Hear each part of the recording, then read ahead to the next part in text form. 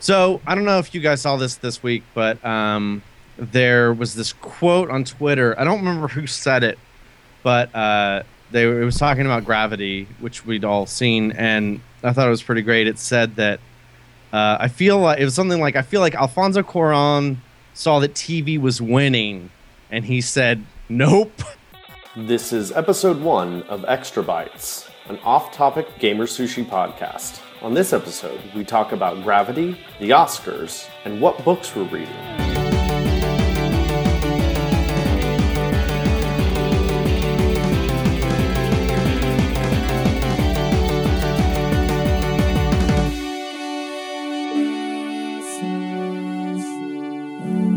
Hi, this is the GamerSushi Show, and we're doing an off-topic episode, just a special, different treat this week. I'm Jeff. I'm Anthony. And I'm Nick. Everybody here has seen Gravity. I guess spoiler warning for folks who haven't seen it yet. Haven't seen it, but if you haven't seen it, you should see it. You should absolutely see it, and I Definitely go see it. I would definitely recommend. It is a movie that justifies IMAX 3D. and 3D. Yeah, absolutely. Because you want to have that big expansive screen. Although honestly, when I say spoiler alert, I kind of feel like there's no spoilers. Like the premise is in the trailers, and it's about the experience of the movie. I was talking to somebody about it, and I said who hadn't seen it yet, and I was like, I could spoil it from you, and it wouldn't matter. Wouldn't ruin a thing because it's about the ride. Yeah, it's absolutely about the ride. Yeah, and somebody even could even go point by point and tell you everything that happens in the movie, and it still wouldn't matter. The experience would still hit you just as hard. Yeah, because it's the emotional thing. You could tell all the technical details of like, oh, they do this and they do this and they do this and this, but still just the emotional ride that she goes on and then you go on with her is just like, it hits you. It's great. And the score is amazing. Oh man, music. So good. Matter of fact, let me Amazon that right now. No, okay, ready? Let's run down the list. She's, I think, lock for best actress.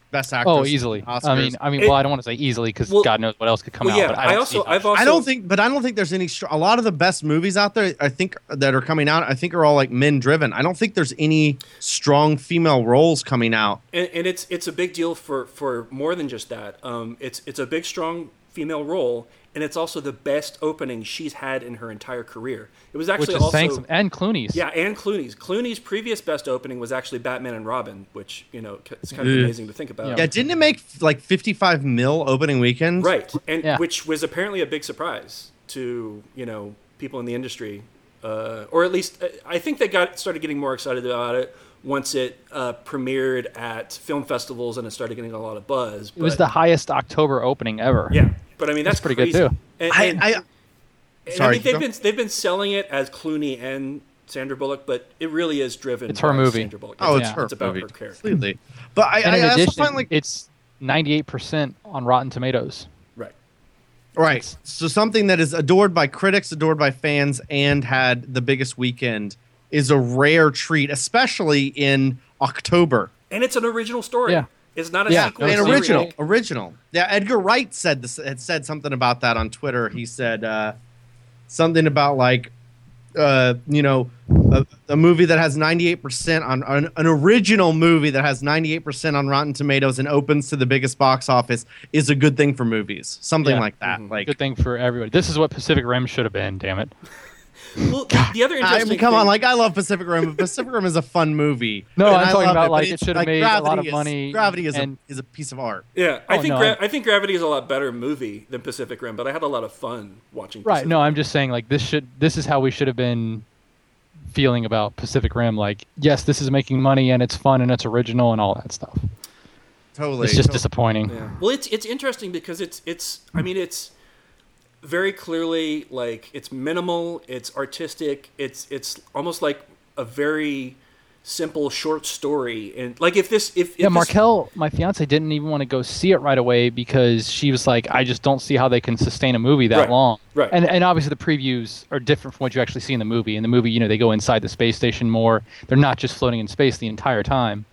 Outside in space. They're not doing spacewalks the entire time. But when she saw the movie, she's like, I know I'm going to like it. I just don't want to see it. When she saw it, she loved it.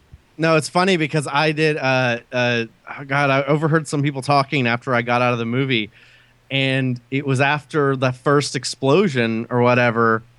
I guess there was a girl that was like, yeah, after the first explosion, like I was like, wait, how much of the movie is passed? How are they going to fill the next hour of the movie?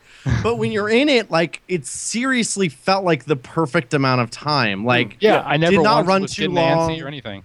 Like, honestly, when you felt that it was about to start ending, right?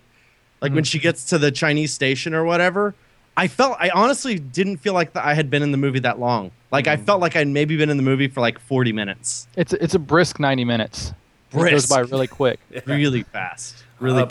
But it's so intense and it builds. Oh my God. I saw it with Michelle and we were sitting pretty close, but it's at the ArcLight. And if no one ever, like, I guess most of our viewers don't live in LA, but the ArcLight is, it's known for being like incredible visuals, incredible sound, and really, really comfortable seats. And that's why you pay $18 to go to it. I saw the World's End there, but I didn't. Did they have a real IMAX theater there, or did you just see it? No, I just saw just 3D, not IMAX. Okay, cool. No, I saw it in Universal.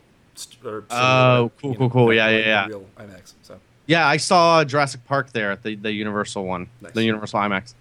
Really cool thing. Except for like it's like you have to walk through like humanity to get there. Like all of the tourists, like every you have tourist to walk in LA, through like all of like Ohio and like Illinois and Florida and like New Jersey. You have to walk through all of that to get to it. But yeah, Anthony, imagine like a theme park mall. Yeah. Oh God. Yeah, I mean, and there's no crowds, I mean, there's rides nearby in like nearby, but it's not in that section. Yeah, but the mall has like the tenor of a theme park, and it's just yeah. Imagine like Disney or like or Universal. I mean, because we have passes, so we go to Disney like every 3 weeks right now. And like I hate crowds so much. I would kill somebody on the way to that movie theater. Yeah. So I saw it there. We sat second row, but there the first and second rows are so far removed from the screen. Like they know, like every seat in the house is a good seat. But like we were there, and I was holding her hand, and we had to like let go because we were grasping each other's hands so hard that it was like we were hurting each other. But it was like I didn't like have anything else to grab, and I was just like. Oh! Like every time she like went to like she flew past and she like needed to grab a handle, I was like, "Ow!" I was like trying to grab. So many moments in the movie. Hold on, Sandy. Hold on. Yes. Oh God. So one of the coolest things about it, like when she would open the airlock and the door would flip her open. Oh God! I was like, "Oh no!" But one of the craziest things about this, I really want to see behind the scenes on how this was filmed because. That's a movie like most movies nowadays. Like I don't need to see behind the scenes stuff. Care less, Computers. But this is just like this is when I was like I need to see it. So Cuarón loves long shots, and there's what that like, opening shot. The opening shot. Yeah, what to say. There's like 6 or 7 shots in the movie that are like 5 or 10 minutes long, right? An opening shot does not cut. Until like the debris hits, right? It's got to be until the debris hits. And the first cut is jarring because you're finally because I was waiting because I'd heard about it, and then when it happened I was like, oh, whoa, there it was. Like things are getting intense now. Yeah. I just love the Clooney just on the jetpack, just circling around, just shooting the shit, like not even really concerned about anything, just being a badass astronaut. Like that was it was great. Well, the interesting thing is that like I feel like the long shots don't call attention to themselves like they have in his other movies or in Children of Men. Yeah, like Children of Men, the long shots call attention to themselves. That's what I've heard. I haven't seen that movie. I hear I need to watch it. Oh, Anthony! Children of Men is amazing. But another director that likes that is the guy that directed Atonement and Hannah. And, the one in Atonement was really good. I mean, the one in Atonement is one of my favorite shots in movies of all time. Like that one just gets me, and I love that movie in general. But Anthony, Children of Men is seriously one of my favorite movies of the past 20 years. It is now on an Amazon wish list. Do not worry, I'm on it. So yeah, Children of Men, those long shots, they're really like they say, "Look at what I'm doing," and the same thing. I can't remember. Oh yeah, they're flashy and glitzy and like They're kind of like a what do you got? Like look at what I fucking did. It's, right. Whereas in this, they don't call it attention to themselves. It's like and it's perfect for the pacing. It's like that's the pacing the movie needed. You know, like it's so intense, and it doesn't need fast cuts to make it intense, which is awesome. Like so many other directors would have been like, we got to cut this like crazy so you can see all the stuff flying all over the place. And he's just like, I'm going to show you this giant like black space and just let it like. Right, but that's the thing. Like one of the biggest issues with like Transformers and like movies like that is that they're cut too fast. You can't tell what's and going they're on. They're cut too too fast. close. The camera is shaking. And you can't tell what's going on. That's why, like, you know, with Pacific Paul Rim, Greengrass. they wanted to say, like, you know, Pacific Rim was like, we want big robots fighting and we want to see them fight and all this stuff. And they did a good job. I know it's a different thing, but still, like, the action here, it's like, it's happening, like, things were exploding in the background of the shot, but you're not cutting at all. Like, it's just happening in the background. Things are just exploding against each other. Oh, yeah. Yeah, and some of the best moments, like there were people in the audience that were like gasping when they noticed things like far off in the background. I was like, yeah. Oh, yeah, dude. I think it's got to also win things- best sound design. Yeah.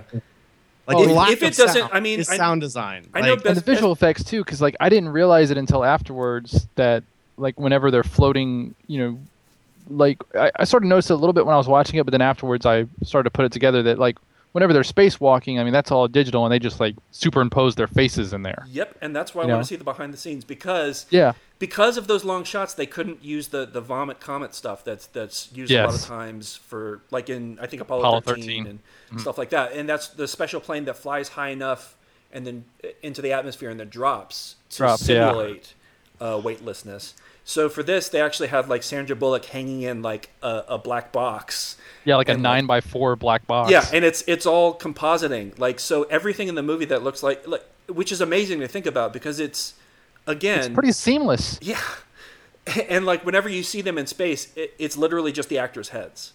Like you're like all the rest of them is digital, which is crazy. So now like I have to go back and watch it because like it looked completely natural. Like I didn't notice. I mean, granted, they're in the suits. So there's not a lot of like rapid movement that calls attention to it, but still, it's like that was really incredible. And one of the things I love, just real quick, a small detail is, and it's just in terms of being realistic, but like the fact that you could almost always see the Earth reflected in their helmets is like just it's right there. It makes like so close but so far away, and just oh man, like just little things like that just make you realize the scale of things, and it was oh god, loved it. Well, it's so beautiful. If that doesn't win best cinematography, fuck the Oscars. Well, Like, I was gonna like say, like even though I kind of feel like the best picture doesn't quite mean what it used to mean. Like the last couple best pictures have been kind of like, eh. It feels like the Oscars like saying a political statement sometimes, as opposed to the best movie. Also, if here's another thing. A little dirty secret about Hollywood. Yeah. If there's a movie about Hollywood, it's going to win Best Picture. Like The Artist. Hollywood loves Hollywood, like Argo. I mean, Hollywood loves Hollywood. And you know what? Yeah. I liked Argo. I thought it was a little bit overhyped, and I loved The Artist. And I'm not saying it's a bad thing, but I'm saying that if there's a movie about Hollywood this year, it's got a leg up. Yeah. It's going to be Gravity. So I bet Gravity's going to get nominated for Best Picture. Oh, we'll definitely get Best Picture, Best Director, Best Cinematography, Best Sound Design, Best Visual Effects. It'll get nominated for all that. I would really like to see him win Best Director. I would really like to love see that too. Has he ever been? He's been nominated before, hasn't he? For Children of Men, right? Or no? I don't know. I'm going to check because I feel like he's been nominated for stuff, but he's never won. I'm checking right now. Yeah, hold on. Awards. Where are you? IMDb. Useless to me. You find it? No, hold on. I'm going to his Wikipedia page. I'm trying to, Awards and nominations. Nope. Screenplay, editing. Damn. That's our Academy. He's never been nominated for director? What did he Not cut? for the Academy, no. Wow. For Y Tu Mama Tambien and Children of Men for editing and screenplay. And it's so funny to think that he started out with Y Tu Mama Tambien. Because and I don't want to get on this, but being half Hispanic, has a Hispanic director ever won Best Picture? I don't know. Director? But wait, Best Picture or Best Director? Best director. Best director. That's a good question. Because, it's not one of those things I've ever gotten into, but sitting here thinking, I was like, as this is happening, I'm like, I would really like to see that. Like, that would be nice. Yeah, I don't know. I don't know. Jeff is going to... I'm Googling now. So now that we're kind of on the topic of the Oscars, we're going to be getting into that season where, the Best Picture favorites start releasing. We're in the Prestige season, like how it goes.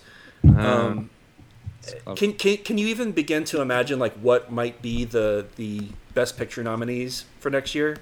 Like other than Gravity. No, just three nominees, but no winners. Oh, okay, that was quick.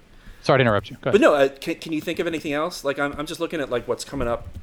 I know what's coming up. That's the thing. I can't tell you. Like I don't know. The Wolf of Wall Street might get delayed, so it might not make it into the nominations for this year. But I feel like that's definitely going to. Captain Phillips will be nominated. Yeah. Yeah, I'm hearing a lot of that. I didn't expect it when I first saw the preview, but now I'm starting to see. Dude, did you see the trailer that played during the finale of Breaking Bad?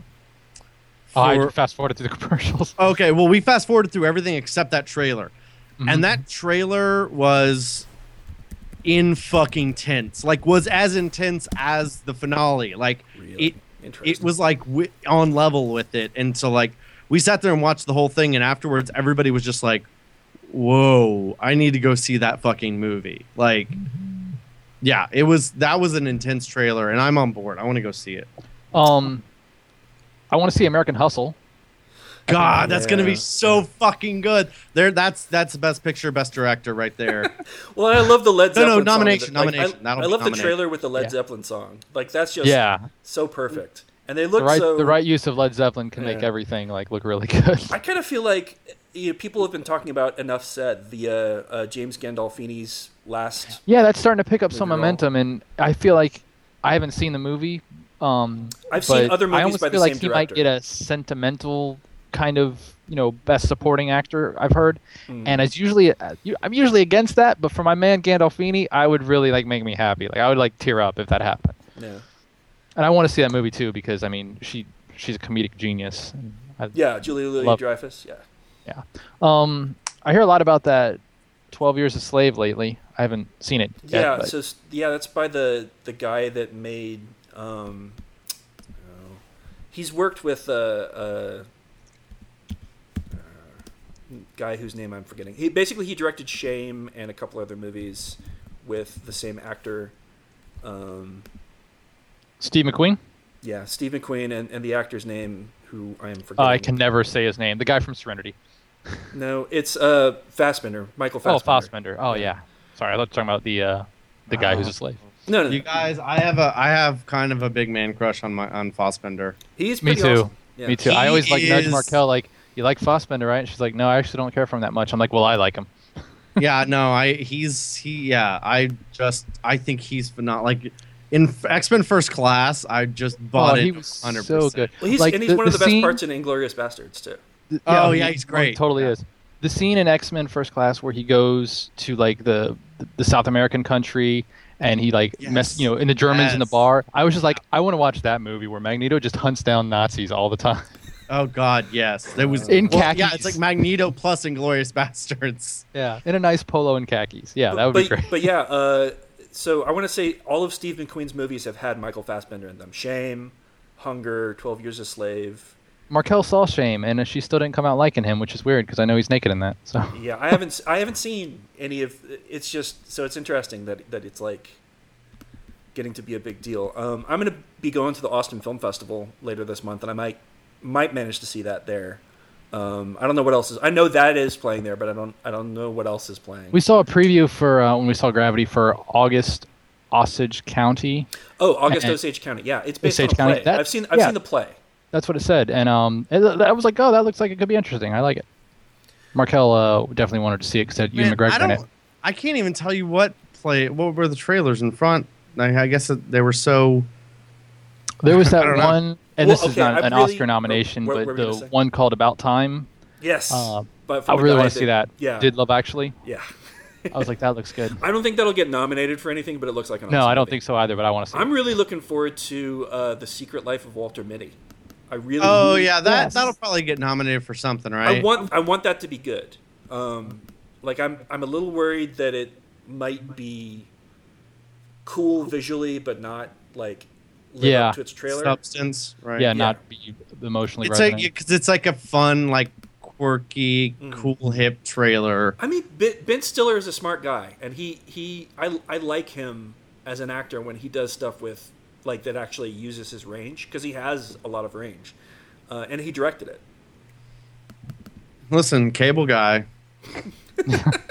Did anybody see Fruitvale Station? Because that had a lot of talk going for it when it came out. No, but I heard it's phenomenal, and I love that kid. You know who that kid is, right? He was Wallace. in The Wire, and he was in Friday Night Lights. Oh, I didn't know he was on The Wire. He's so good, and he's rumored to be the next Human Torch in the next Fantastic Four. Nice. That's what I heard. That'll be cool.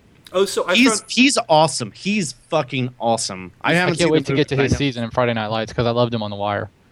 Yeah. I didn't realize that it was that's cool. I haven't finished The Wire, so is he on?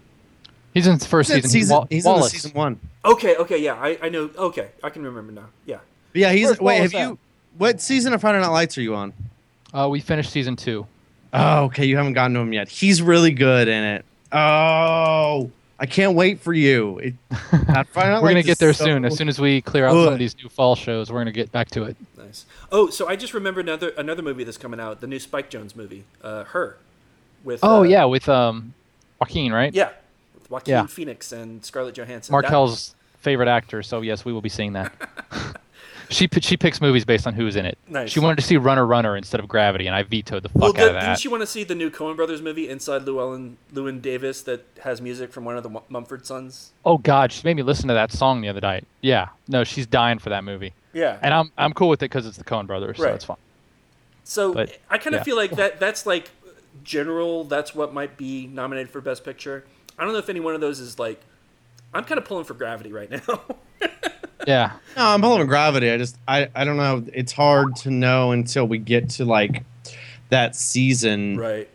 And I rarely manage to see all of the movies that are nominated. Well, I did a good job of it last year, but not. I don't think this year I'll be able to see all the ones that'll be nominated. But I just think for sure Sandra Bullock will get Best Act. I mean, she carries that movie and just does such a great job on it, and deserves the nomination. Like I kind of feel like before when she won, I never saw The Blind Side, but it wasn't that great. Yeah, I got the impression that it was more like you should have this because of white guilt. Like I fucking hate that movie. That movie is so fucking white guilt. I don't like that movie. The movie was like I get why people liked it. You know, why it became like a hit, but the Southern woman, the tough Southern woman thing has been done so many times and done well by many people that I was just like, there's no degree of difficulty in this role here, you know? Like, I forget who else was nominated that year, but someone else deserved to win, I'm sure. Yeah. I mean, but that's the thing. She has a talent. But she deserves it now. Yeah, that's the thing. Yeah. So it would be better if she won for this. All right, so we've talked about movies for a bit. I actually read a really cool book recently that I think anybody who is a fan of like sci-fi or space opera should definitely check out. It's called Ancillary Justice by Ann Leckie. And the premise of it is the main character is a soldier called an ancillary who, the way ancillaries work in her society, it's like ships have an AI that controls thousands of these ancillary soldiers that are the bodies of citizens from societies that have been annexed. So like whenever this society invades other human worlds, they take prisoners and they keep them in their holds and they convert them into these ancillary soldiers that basically share a mind with the ship. So it's like the ship has a personality and controls all these thousands of soldiers that behave like they're individual people but actually aren't. And so the main character of Ancillary Justice is one of these ancillary soldiers who has been disconnected from her ship. So her only personality is like the ship's personality, except she's like in this human body, and she's trying to get revenge on the guy she considers like the cause of her situation, who is the lord of her society. Who this is the other thing, like the lord of the society also has like thousands of bodies that he controls with one mind. And then further complicating matters is the fact that the language she speaks doesn't have any distinction between the genders. So she refers to everybody as she, like whether or not they're male or female. And it was kind of a wild book to read, but I really enjoyed it. And it's like the debut novel by this author. It just came out like a week or two ago. Nick, I think you would definitely like it. Yeah, it sounds like something I'd be interested in. I'm gonna put it on the list.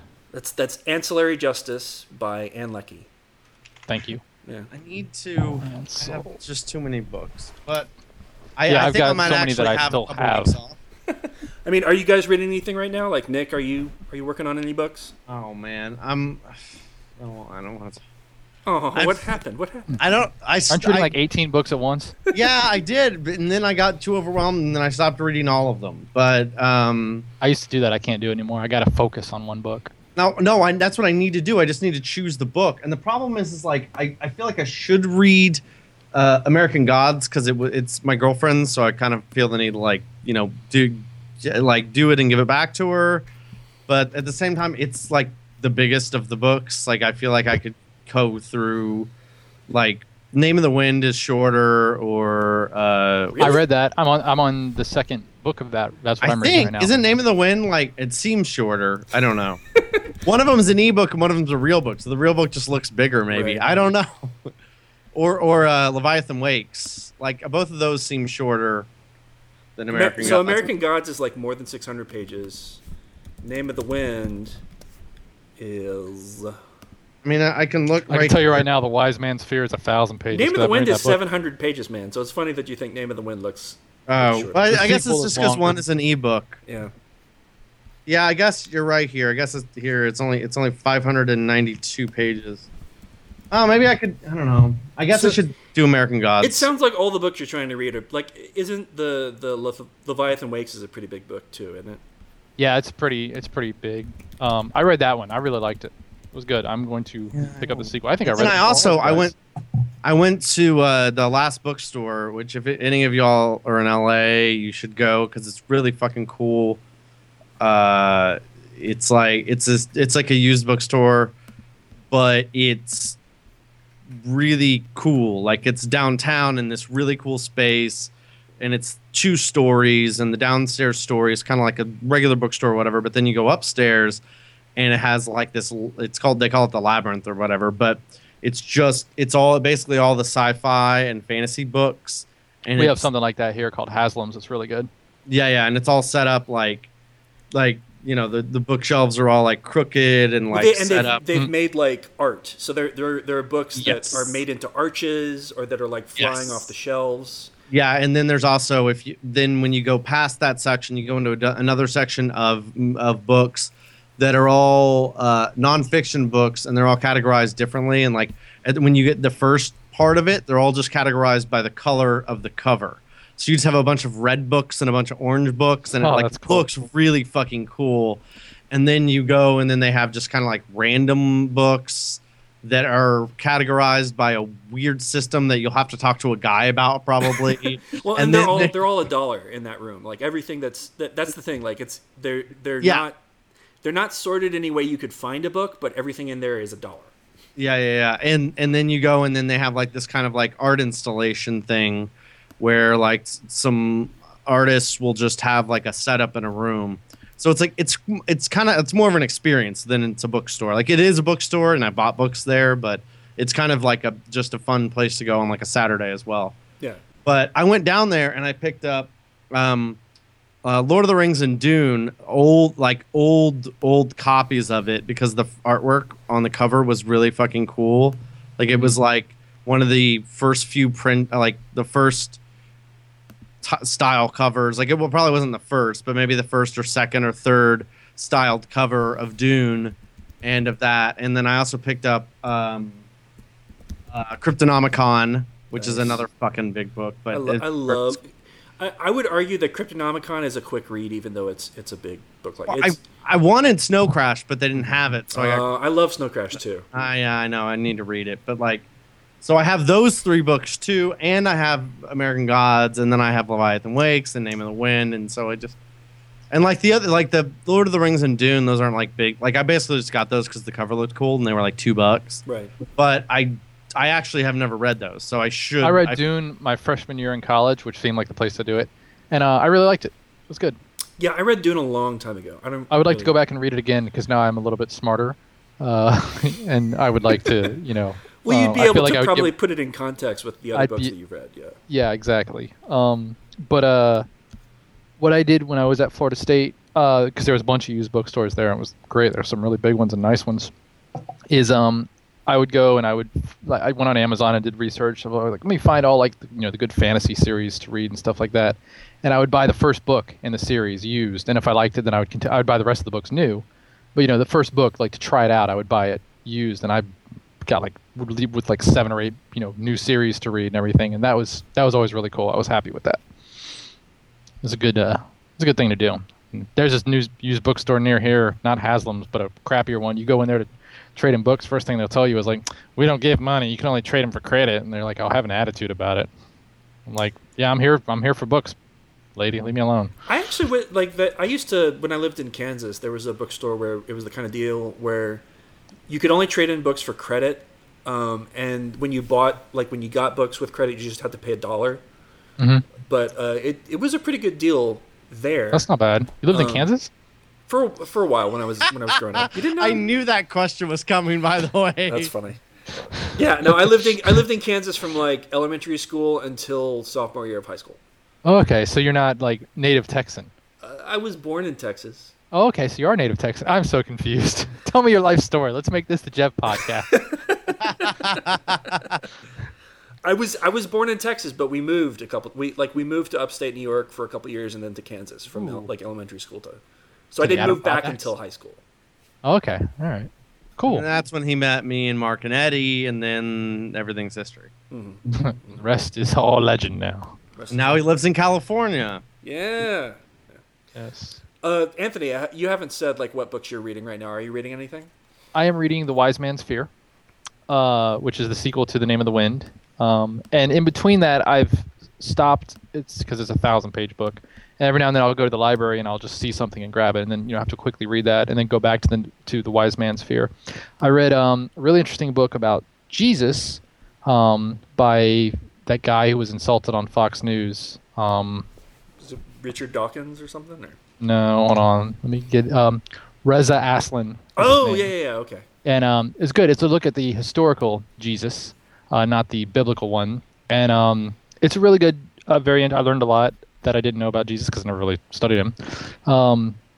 It might offend some people because, with your religion, you take it on faith and stuff like that. And this, if you just look for the historical facts of Jesus, you'll find some things that might shake your faith if you're, loose on it or something like that. But I thought it was a very interesting read.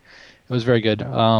And then I just finished reading Warren Sapp's autobiography because he's a former Buccaneer, and I wanted to see what he had to say about. I saw him about a year ago over at the NFL Network. Oh, really? At the food truck outside NFL Network. Oh, yeah? Yeah, I wanted to talk to him, but then I was like, no, he's going to hate that. And then he really doesn't like that. He was famous for it here in Tampa, of not liking people talking to him especially while he was eating. He did say one really interesting thing that I thought I never knew this about NFL players. He said that, when you're on offense and there's an interception, the coaches look at the film, and when the tackle is made of the intercepting defender, they freeze the picture, and if you're not in the frame, they fine you $1,500 because you weren't hustling to make the tackle. Oh, wow, really? Yeah. That's what he said. He said they did it in Tampa, and he goes, and I've heard they do it in every NFL team. You can just ask any offensive lineman. He goes, so that's why offensive linemen hustle their ass to make the tackle, because they're going to lose $1,500 if they're not near the tackle. What? Wow. Yeah, that's crazy that you can find people just for something on the field like that, not a disciplinary action, but just hey, you weren't hustling, give me $1,500. But that's what he said. But other than that, I've been reading The Wise Man's Fear, which I really like. Just trying to get through it because then I have a bunch of other books I need to read. And I thought there was something else. Oh, I read a book by I hate this now that I'm old and I forget what books are called. And oh god, it was the guy who wrote Gone Baby Gone. Oh, God, we're so old. How do people listen to us? This is Dennis the worst. Lehane. Yeah, Dennis Lehane or however you say his name. Yeah. It was called Live by Night. The book he wrote. I've been wanting to read something by him. It's really good because this one's set in the 20s. It's crime because he always does crime stuff. It's set in the 20s, and a large portion of the book, this is what got me to read it, takes place here in Tampa in Ybor City, and it was really, really cool. Because Tampa isn't like New York or Boston. It's not in every single book. So when you get to read a guy who clearly knows this area, well, I think he went to college in St. Pete, which is near here. It was really cool to just read about Ybor. Like he mentions the restaurant that my wedding reception will be at, nice. Which has been there since the 20s or even before that. And he just talks about Tampa. I learned a lot about the history of my city just by reading his book, and it's a really good book. I mean, it's a traditional crime story. It's a little bit more epic than I thought it would be, but it was really good. It was a very good read. There was a lot of times when I was just like, I haven't read a book like that in a while, and I was like, oh yeah, this is fun. So that was good, and that was probably the last book I read other than the Warren Sapp thing. Yeah, I've been getting more into historical fiction in the last couple of years. I actually really like, and part of the reason I want to read something by Dennis Lehane is because he does this. I read some historical fiction that was also like a mystery, and which is just awesome. I read this really great book about New York City, before and during the big fire in the late what's the time period? There was a fire at one point that burned down a huge part of New York City. So this book was a murder mystery set in that same time period. Wasn't it wasn't it the 1700s? Yeah, I want to say so. Yeah, it was 1776, I thought. I can find it real quick. So the name of the book is The Gods of Gotham by Lindsay Fay. And it's set That's a good book name. That was good. Exactly what I was going to say. Yeah, it's set in 1845. So that's when the fire. I think the fire you're thinking of is the fire. The one started by the Revolutionary War. Well, there was one in London that was in the late 1600s. That might have been what you were thinking of. But yeah, no, this was awesome. It's like a murder mystery set against the backdrop of this was the coolest part of it. 1845 is when New York City formed their very first police force. Up until that point, there weren't police officers. Oh. And people weren't happy about this because they felt like it was an occupying army. So it was controversial. But yeah, so I've been more into historical fiction lately. We're gonna go ahead and wrap up this little off-topic podcast. I have one question for you, Jeff. Yeah. Before we end up, are you going to read Gardens of the Moon soon? Never. You have to read it. So I've been reading Anna Karenina since December of 2012. If I finish Anna Karenina this year, maybe I'll start Gardens. But of the I'm Moon. telling you, as your friend, I own Gardens of the Moon. I'll read it at some point. This is my favorite book series of all time. I'll read it at some point. Multiple times. For everyone else, it's by Steven Erikson. The series is called The Malaysian Book of the Fallen. The first book is called Gardens of the Moon. This series, when I closed the book, I sobbed crying. It was fantastic. The best writing I've ever read in my life. I can't hype it up enough. I don't want to hype it up too much though. It's fantastic. So anyway. You just really hyped it up a lot. I know, but it's just the way it made me. This guy writes you read writers, you're like, oh, this makes me want to write. This guy makes me not want to write because I can never write as good as this guy. And he does one a year, 1,000-page book a year. Yeah, no problem. And there's 15 of them, aren't there, or something? There's 10 in the series. Okay. The series is already done. You don't have to wait. Not like George R. R. Martin. All right. Well, with that, we're gonna wrap it up. So. If this is actually released as a podcast, if they let this play, if they let this one out, you can rate and review us. Give us between 5 and 7 stars. Starting on a scale of 3. On a scale of 3. If you want to follow us on Twitter, it's twitter.com/GamerSushi. I am twitter.com/unsquare. I am twitter.com/AnthonyTaylor_. Twitter.com/Nick Camardo. Eddie is twitter.com/Eddie Rivas, and Mitch is twitter.com/MI7CH. And this has been a fun off-topic podcast. Hopefully, hope you've enjoyed it. Yeah, hopefully we'll talk about games sometime soon.